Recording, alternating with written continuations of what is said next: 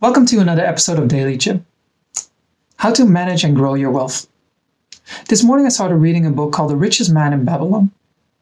It's a book that had been on my wish list for a while now, and I finally got around to read it. I'm about halfway in now. It's a short book, maybe 100 pages or so, but there are just so many nuggets of wisdom and so much timeless information that I felt a strong urge to make a video about it today already, even before I've actually finished the book. And I'm pretty sure that once I finish the book, there will be more videos that I will make down the road. The book is just so good. Today, I will focus on the foundation of how to manage and grow your wealth. With the first point being, pay yourself first. Basically, any money that comes in, salary or any other income or earnings, immediately put aside 10%, if not more, for growing your wealth. View it as paying tax to your future self. Sure enough, you might be saying, I'm earning $1,000 and I'm having $950 worth of expenses, so I don't even have 10% available. But that's the wrong order to think about things. Basically, before making any budget allocation, immediately take that 10% and put it aside. And you will start observing that, like what I said yesterday about Parkinson's law in terms of time, that the time you have available for a task is what you will ultimately end up using to finish that task. The same goes with your budget for your money. If you've got $1,000 to work with, you'll probably spend $1,000 or close to it. But if you've only got $900, you'll find a way to cut some silly expenses that don't really add anything to your quality of life or raising your living standards or anything that contributes to your future.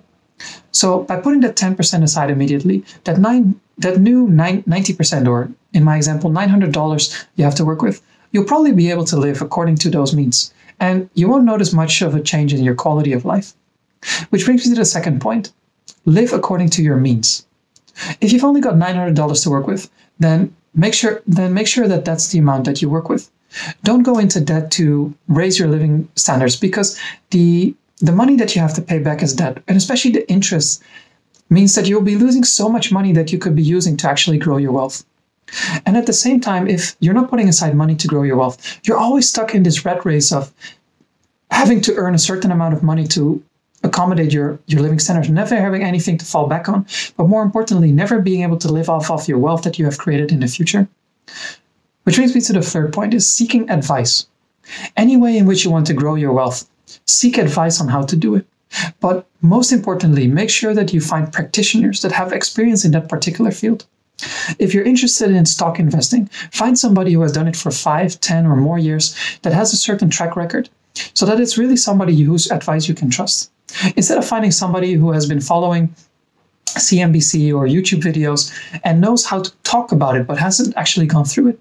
Because what you will realize is, if you're following somebody that hasn't been an actual practitioner, is that the money that you think you're investing for your future, or that you're trying to use to grow for your future, is actually going to go into educating yourself, because you'll probably end up losing a lot of that money. Which brings me to the final point. The money that you have set aside, use it to grow more money. So basically, put that money to use. There are many developed countries now where the savings account only gives you 0.1% or 0.05% on your wealth. But with inflation being much higher than that, you're effectively losing a lot of money. So find a vehicle, whether it's real estate or stocks or bonds, or buying even affiliate marketing websites that get a passive income every month. But find some kind of vehicle that puts your money to use and helps you grow more money over time.